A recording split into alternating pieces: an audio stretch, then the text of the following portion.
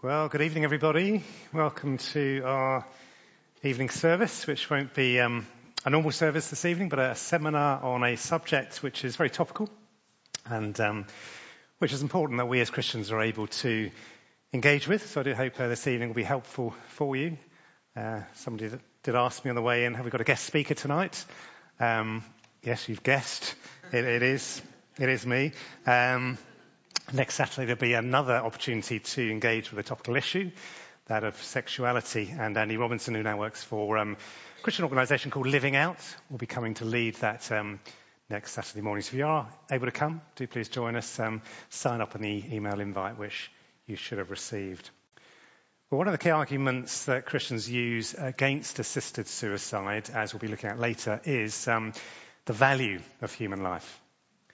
The fact that we've been made in the image of God, and we are therefore, unlike any other creature, we are capable of a relationship with God himself. God has created everything in the world, and yet he should choose to create human beings as the pinnacle of that creation. That's an amazing truth which we often take for granted. Let me read from Genesis 1, familiar verses, I'm sure. Then God said, "Let us make mankind in our image, in our likeness, so that they may rule over the fish in the sea and the birds in the sky, over the livestock and all the wild animals, and over all the creatures that move along the ground." So God created mankind in his own image. In the image of God, he created them.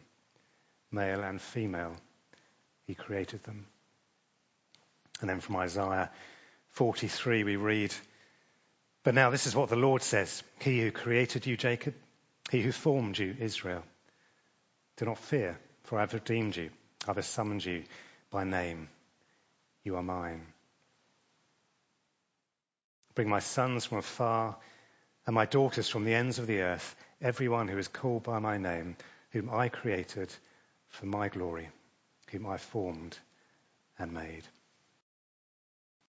Let's pray. Father God, we do praise you for the world that you have created, that you're the one who placed the stars in the sky, you know them by name.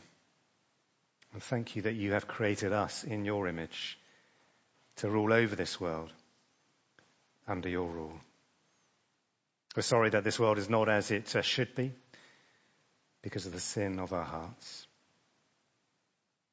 And we praise you that as we've just sung, you see the depths of my heart and you love me the same.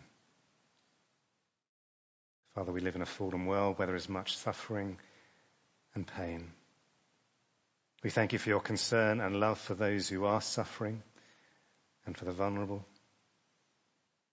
Thank you that you love each human being irrespective of their abilities or achievements, that you are a God of compassion. And as we look at this difficult subject of assisted suicide this evening, we pray that you'd help us to see it as you see it. We acknowledge it'll be easy to ignore it because of how complex it is, but we pray you'd help us to engage with it and approach it with the mind of Christ. Help us to value human life as you do, particularly the vulnerable. And help us to have compassion for those who are suffering and for people caring for those who are suffering. So bless our time together now, we pray. In Jesus' name, amen. And there is a little handout going around, so if you haven't got one of those, stick your hand up and Martin will bring one for you. Looks like everybody's got one. Some of you may remember earlier in the year I did a seminar on dying well, because even amongst Christians, death is not something that is talked about much, despite the fact that the Bible has a lot to say about it. We looked at the challenges of dying and the opportunities of dying well. Some of those were the fact that we can trust more in God, that we can grow closer to God and want to be with him face to face. We can appreciate the things around us more. Death gives us that sensitivity to that. We can enjoy the love of other people. And we can love others and share our Christian hope with them. So hopefully we can say the same as Paul, that to live is Christ, but to die is gain. One of the aspects of death that we didn't have the time to cover that session was that of assisted suicide, which is why we're coming back to that this evening. It has become a big issue in recent years, with bills defeated in Scotland and in England back in 2015. But campaigners for assisted suicide continue to push for a change to the law to enable terminally ill people to get help to kill themselves. There's currently a public consultation going on in Scotland, and there is a bill at the committee stage in the House of Lords. When the issue was debated last in 2015 in the House of Lords, there was a lot of pressure from disabled rights groups, the medical profession, a number of charities, as well as Christian and other religious leaders. And we're going to just watch a little video now with some of the clips from that debate, which captures some of the key points made by those opposing any change in the law. So let's just watch. This bill facilitates death without reference to those most impacted by it. It is an atheist's bill, denying God and denying eternity. Death must not become the new normal to replace compassion and care of humanity, skewing the very meaning of medicine. For me, this bill crosses a Rubicon, enshrined in centuries of law and medical ethics that every human life is of value. No one should feel they should be better off dead. My lords, no one looking back at the treatment during the pandemic of those who were old, disabled or in care homes should have any confidence that when push comes to shove and we're under pressure, our society will always prioritise the needs of vulnerable and disabled people.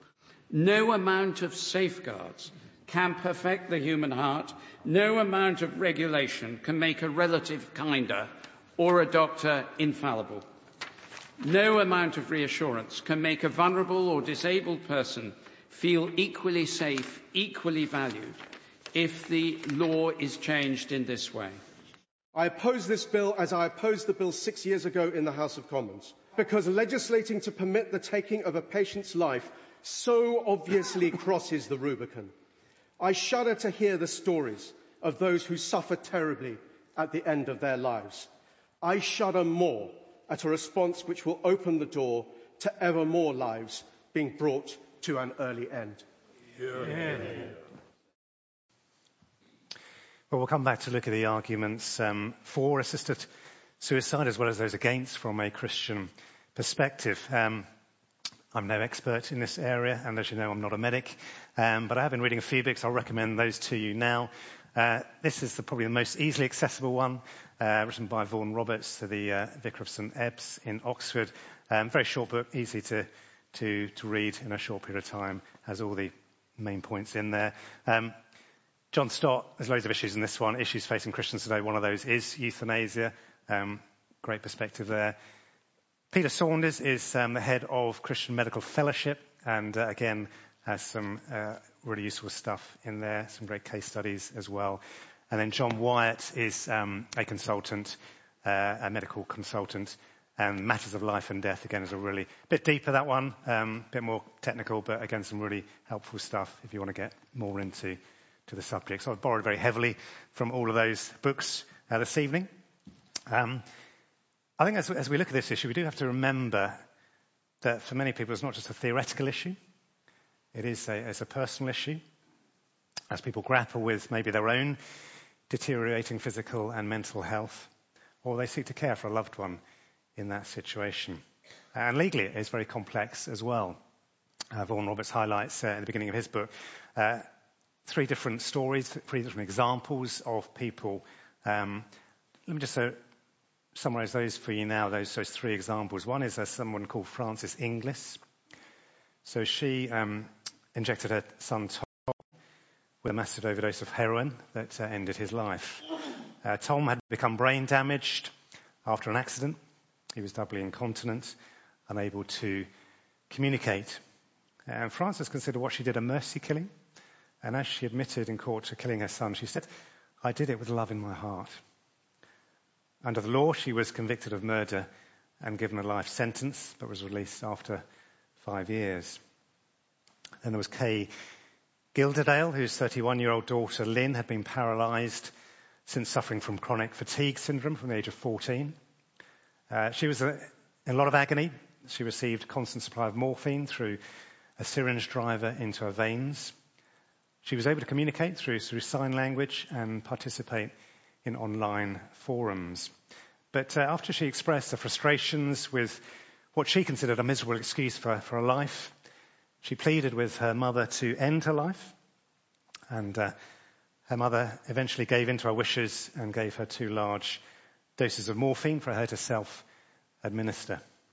However, the doses didn't prove fatal. She had to inject her with more morphine and air, which eventually killed her. She was found not guilty of attempted murder, but guilty of assisted suicide, although the sentence was suspended. And then finally, Kate Shaney, 85, who suffered from dementia. She asked a doctor to assist her suicide, which was legal in a particular state in the US. The doctor declined her wish because he felt that she didn't meet the required criteria for mental competence, and so referred her to a psychiatrist. Her daughter accompanied her to the consultation with the psychiatrist, who reported that it felt like her daughter was more keen for the assisted suicide than she was herself. A report suggested that Kate accepted the psychiatrist's verdict, but her daughter didn't and demanded a second opinion from another psychiatrist who did approve her death. She was given pills which she took to end her life. And that last case, clearly that was a legal situation because it was permitted in the state of Oregon. But I think like many others, that particular one shows the potential for abuse of a system in places where assisted suicide is legal. So as I said, what these 3 and many others show, I'm sure you'll have read about them in the media, is just how complex the subject is and how people's views are often formed by personal experience. We all know that one day we will die. But the question we're looking at this evening is, should others be allowed to help us end our life? How do we as Christians answer that question? Well, before we go any further, it might be helpful just to have some definitions of terms you've used or you've heard used. It's worth noting that those who are campaigning for assisted suicide will often use euphemisms to soften the impact of what they're saying, such as merciful release. Voluntary Euthanasia Society has changed its name to Dignity in Dying. There's lots of different definitions of euthanasia you'll find. This is the Oxford English Dictionary definition, which defines it as the painless killing of a patient suffering from an incurable and painful disease or in an irreversible coma. And that can be divided into voluntary euthanasia, the killing of someone who's asked for their life to be ended, and involuntary, killing of someone who's not been able to give their consent to their death, maybe because of their mental or physical condition. And the other main term used is assisted suicide, which is helping someone else take their own life. For example, giving them pills to take to end it. I think it's also important to differentiate between euthanasia, which is intentional killing, which is illegal in most jurisdictions in the world, and withholding treatment from a terminally ill patient. So one is causing someone to die, the other one is allowing them to die, and therefore is not euthanasia. And that may be, for example, where someone with a terminal illness refuses medical treatment that may prolong their life and dies as a result. Or where a doctor refuses intrusive medical treatment because the side effects outweigh any benefit it may bring in relieving symptoms or extending life. Now, the debate's become more live in recent years, but it's not a new one. The Hippocratic Oath, which dates from the 5th century BC, has been the basis of medical codes of ethics over centuries that are still in use today. And that includes these words: I will use treatment to help the sick according to my judgment and ability, but I will never use it to injure or wrong them. I will not give poison to anyone, though asked to do so, neither will I suggest such a plan. So why has it become a bigger issue in recent years? What are the changes that have taken place in society that have had a particular impact on this issue? Well, I just want to suggest a few here. It'd be interesting to discuss this in a short while. Medical improvements. Since 1960, life expectancy in the UK has increased from around 70 to around 80. What that means is there a greater possibility of dementia and disability. 6% of those between the age of 75 and 80 suffer with dementia, and that rises to 25% in the over 90s. And that puts more strain on an already overstretched care system. But at least in this country we do have a care system, which is not the case in many other countries. Linked to that is social change. Whereas previously extended families all lived in the same area, today families are more dispersed, less able to offer practical help to an aging parent, as many of you, I'm sure, know yourselves. 50 years ago, the majority of people would have died at home. Now it is less than 20%. So death is no longer a normal everyday experience for all family members, but has become institutionalized. And it means that many people grow up to adulthood without actually having seen a dead body. And then there are philosophical changes. First of all, there's a much greater emphasis on personal freedom and autonomy, the freedom to do whatever I want, whenever I want, with whomever I want, and for as long as I want. And that means, therefore, choosing the person I want to be, choosing my sexuality, choosing my gender, choosing what I want to do with my body. So there's the feeling that just as I have the right to decide how I live my life, shouldn't I therefore have the right to decide how I end my life? And linked to a desire for personal freedom is a loss of respect for authority, be it the government or any other institution. And therefore the feeling that no authority should be able to deny me my personal rights. Then there is quality of life. There's been a huge improvement in the standard of living since the end of the Second World War in this country. Huge opportunities for leisure activities, which means people have certain expectations in terms of the standard of living, the quality of life that they expect, what it means to live a happy and meaningful life. And we'll see the impact of that again shortly. And then finally, origin of life. There's been a change in views on that, with fewer people believing in a creator God to whom we are accountable, but that we are the product of random forces and therefore not actually that much different from animals. And so consequently, fewer people believe in an afterlife, or at least not the Christian understanding of that. So some of these changes will help us to understand the different arguments made to support assisted suicide, which we'll come on to now. The first of those is an end to pain. Now, when we think of animals in pain, it is accepted that the kind thing to do is to end their pain by putting them to sleep. And so the argument goes, well, why should it be any different for humans? As John Wyatt, author of the book Matters of Life and Death, said, when he wrote the first edition of his book in 1998, the euthanasia debate was much more focused on people dying in uncontrollable pain, especially those with terminal cancer. And although there is still a fear of a painful end to life, advances in pain control and palliative care have actually made this less of a reality.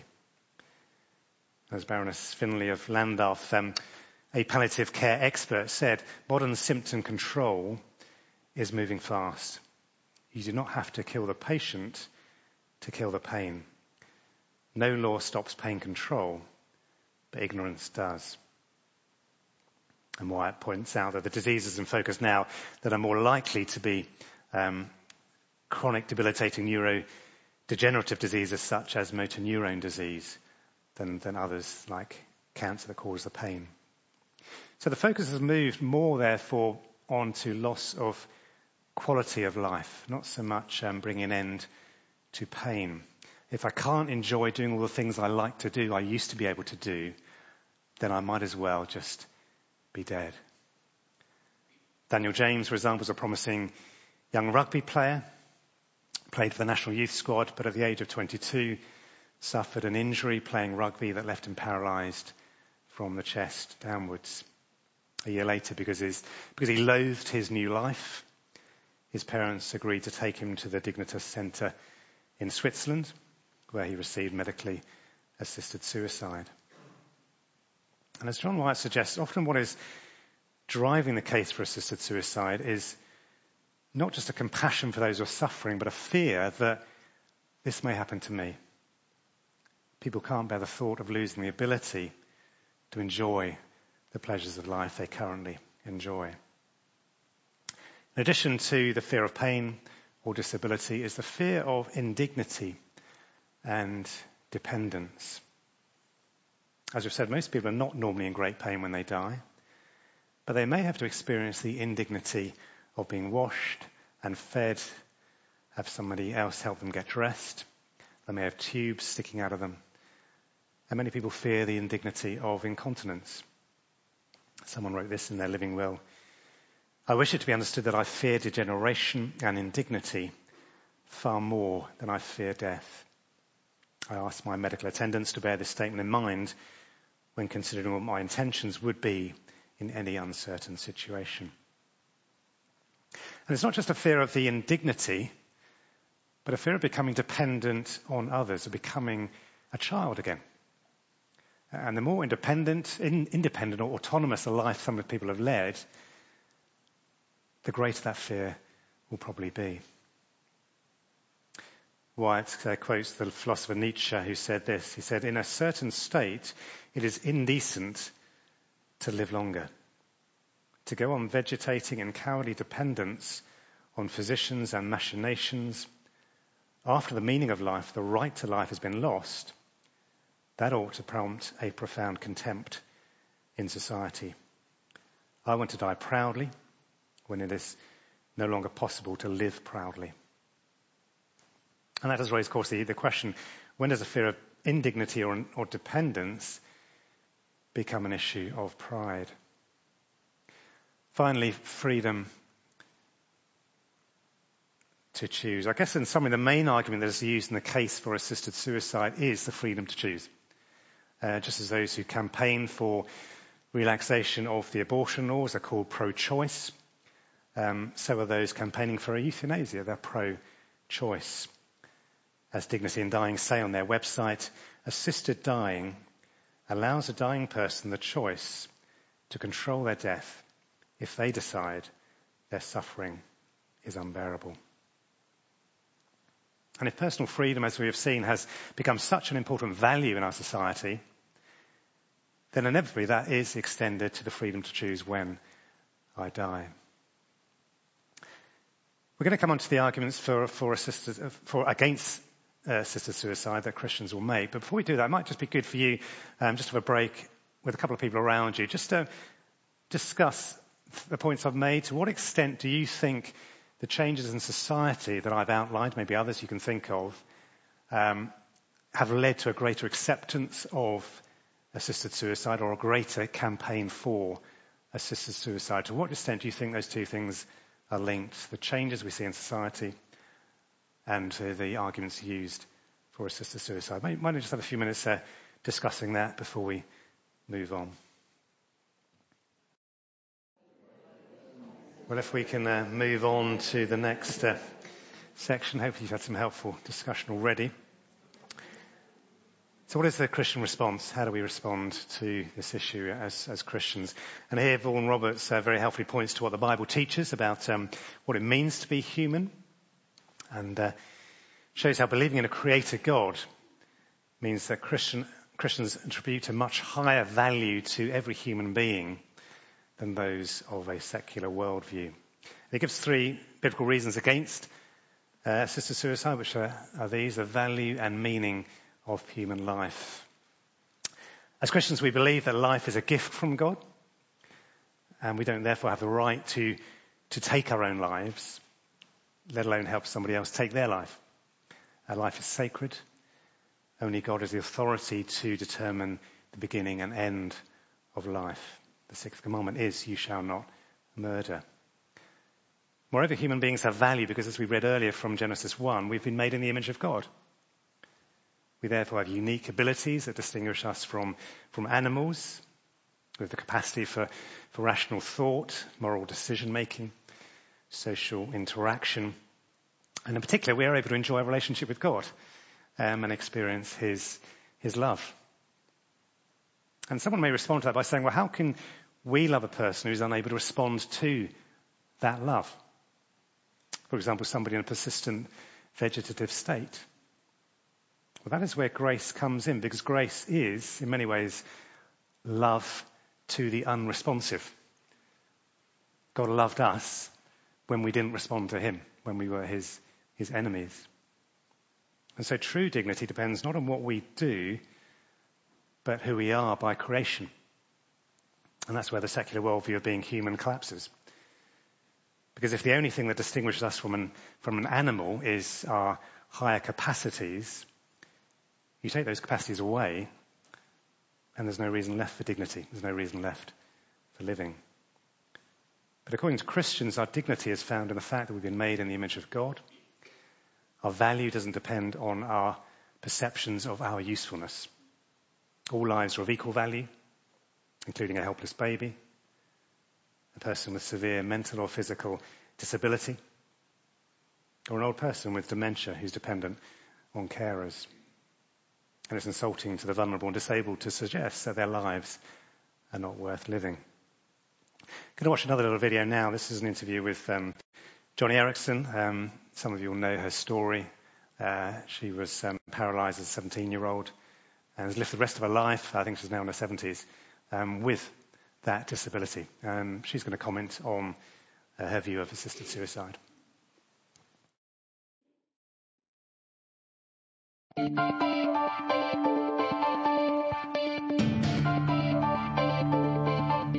Welcome to A Spirited Debate. I'm Lauren Green.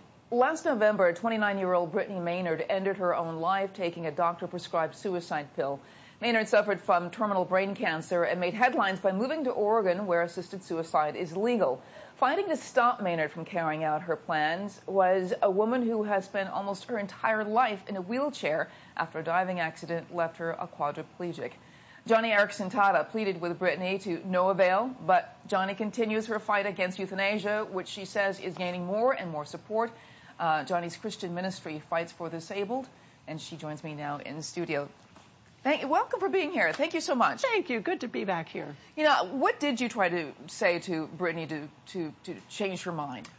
Well, Lauren, life is the most irreplaceable and fundamental condition of the human experience. And to destroy it without thinking twice and thinking 3 or 4 or 5 times about the implications, it's such a final exit. It's such a final and a fatal solution to one's pain or fear of the future.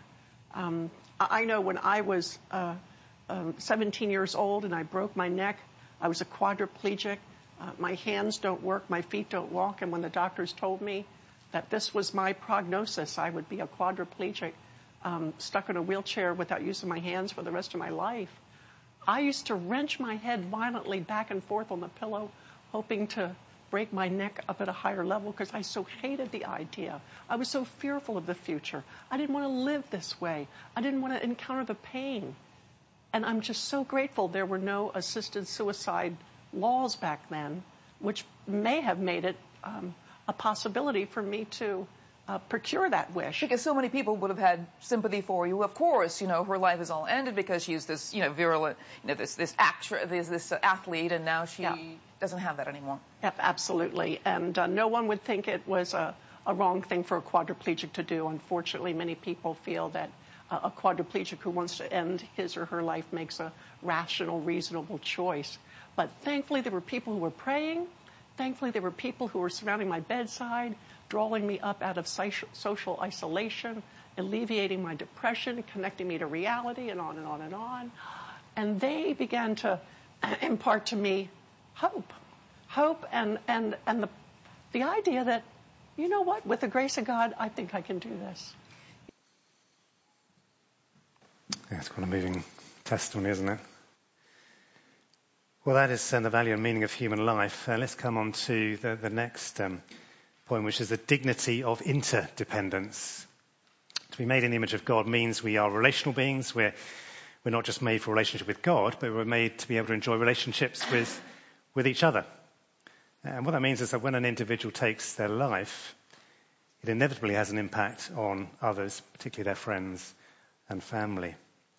We like the idea of being independent, but the reality is that we are not. We need others. We need them when we're well, and we particularly need them when we're not. There's nothing wrong with being dependent on our parents when we are children, and there's nothing wrong with being dependent on our children when we become old.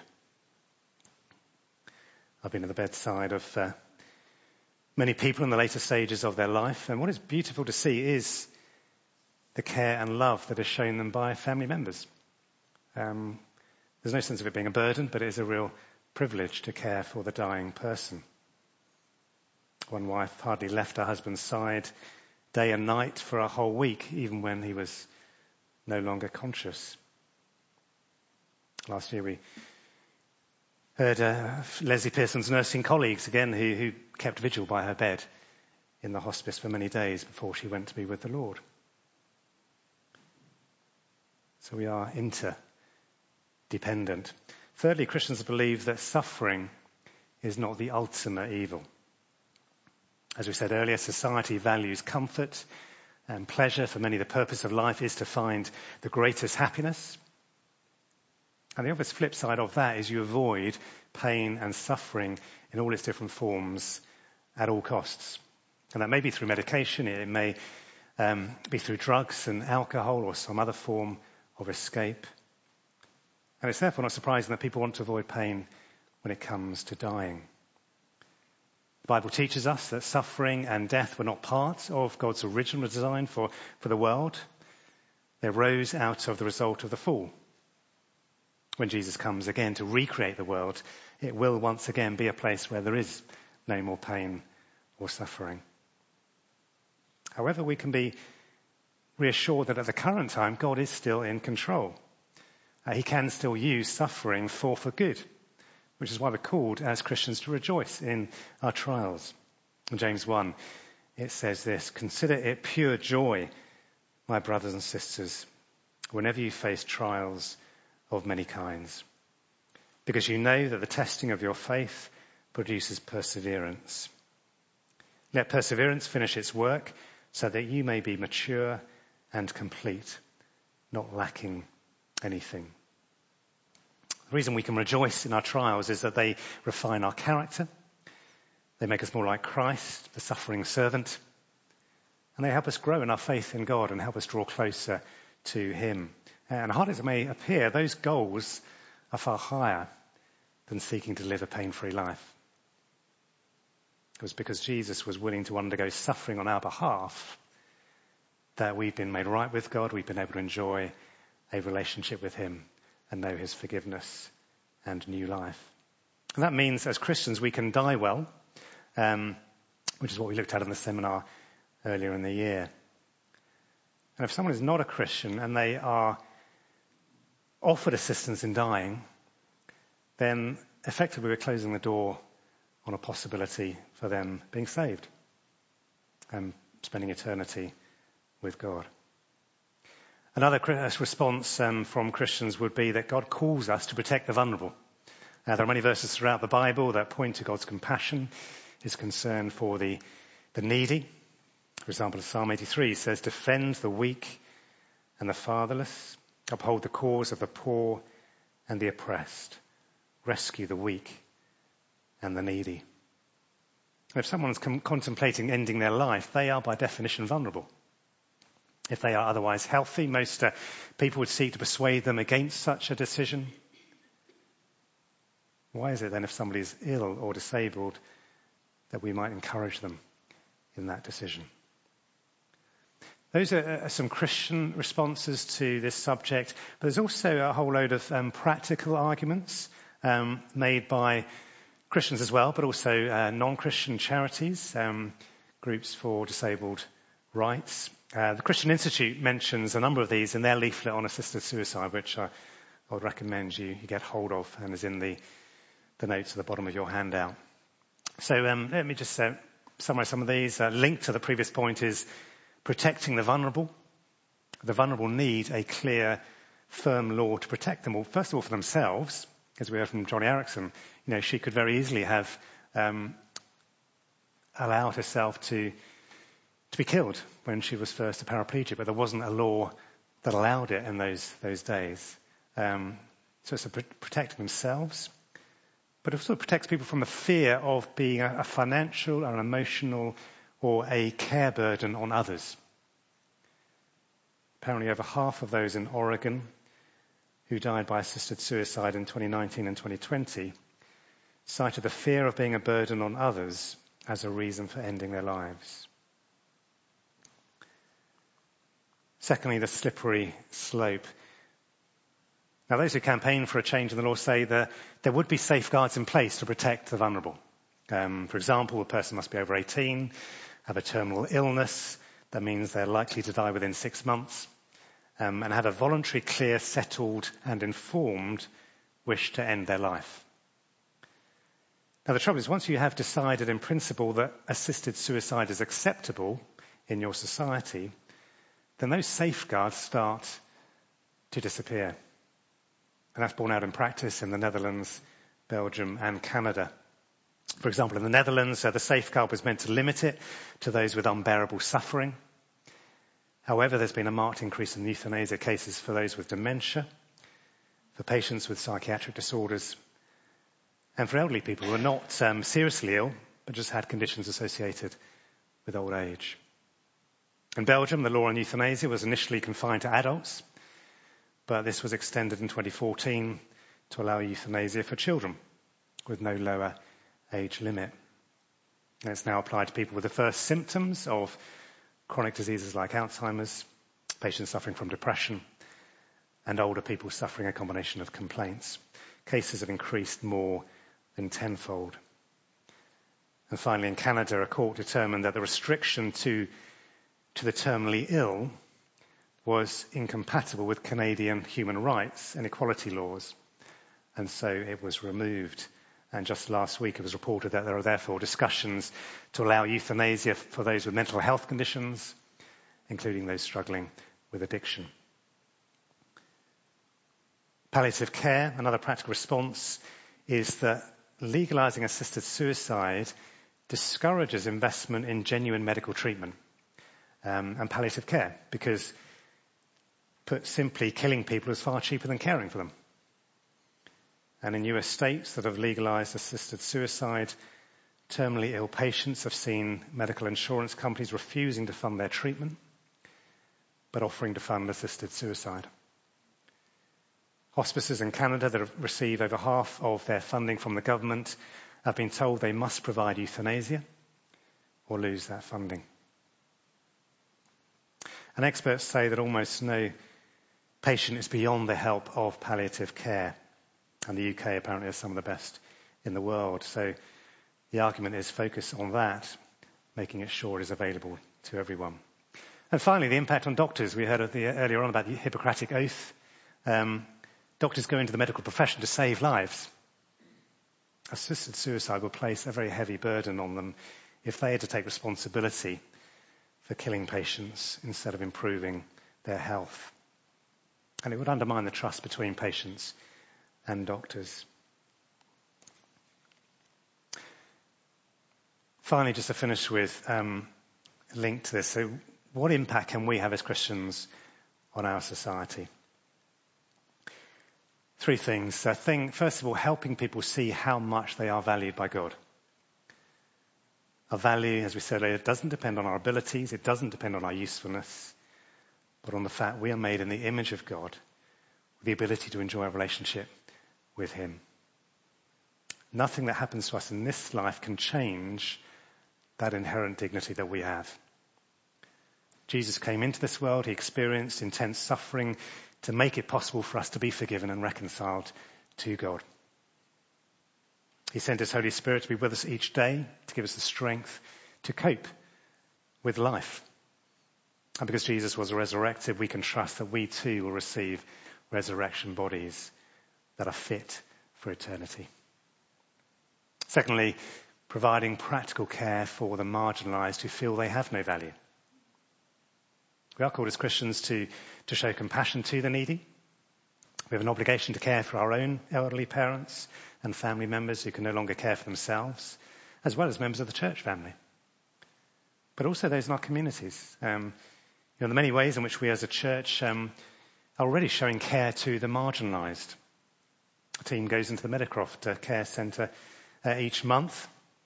Many of them are suffering from dementia. It is showing they are valued, even if they're at a stage of life where they don't really understand what's going on.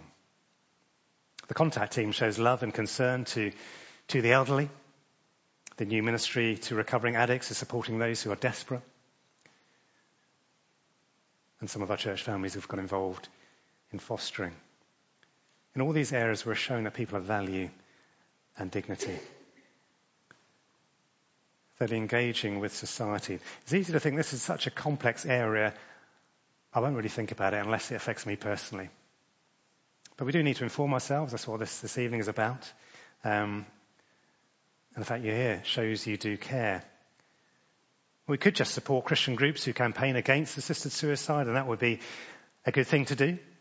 But to back it up with action shows that we really do care. And then finally, looking forward to life beyond death. It's easy to think that life is just too busy to have the time to think about death. I'll just wait until I get old or ill. The goal of our life is to be with Jesus for eternity. That's where our lives are heading. That should be the goal, the focus of our lives. This life will be over just like that. And then we have the eternity to look forward to. So let's prepare for where we're going. And let's remember that to live is Christ, but to die is gain. It'd be good just to pray about some of these things in small groups before we finish. Before we do so, has anybody got any questions that tonight's thrown up? I'm not saying I'll be able to answer them, because a lot of these things can't be answered with a simple question, without a simple answer, can they? But does anybody want to make, or maybe just make a comment, maybe from your own experience, or ask a question? Yeah, Len, take that, pass the mic round. I've got people living down Meadowbank Close, older people. They got their own little enclave, but they feel they've been let down by the church. I'm not throwing things out, but that's how they feel, you know. I mean, come round to people, but people aren't coming round anymore to engage with them, you know. They just feel let down. Yeah, it comes back to that caring in the community, doesn't it? And I think lockdown was great, wasn't it? It sort of gave everybody in the community a sense of awareness of who was living around them in need. I think in some ways we sort of got back to living our busy lives and probably overlooking those we're living next door to with needs. So yeah, thanks, Len, for that challenge. Hi, Neil. Just like to ask you a question, because you mentioned animals. And us that have animals, we have to make that decision, you know, because they're in pain, as you said. Do you think, I don't know if this is right, is it because animals don't have a soul and we do? That's the way I would answer, yes. Yeah, that's the key difference between us and an animal. They can't have a relationship with God. And therefore for them, life probably isn't worth living if they are in pain. And that's why it's generally accepted. It's better for them to put an end to it. Thank you. I think it's just been really interesting to hear about the whole thing of the slippery slope and the unintended consequences. And the one I found really chilling was I think you've mentioned in Canada, where insurance companies are not funding palliative treatment, but they are prepared to fund end of life. And I think there are huge dangers when people say, there'll be protections in law, but it's quite evident that over a very short time there isn't. Thank you, Neil. It's very helpful.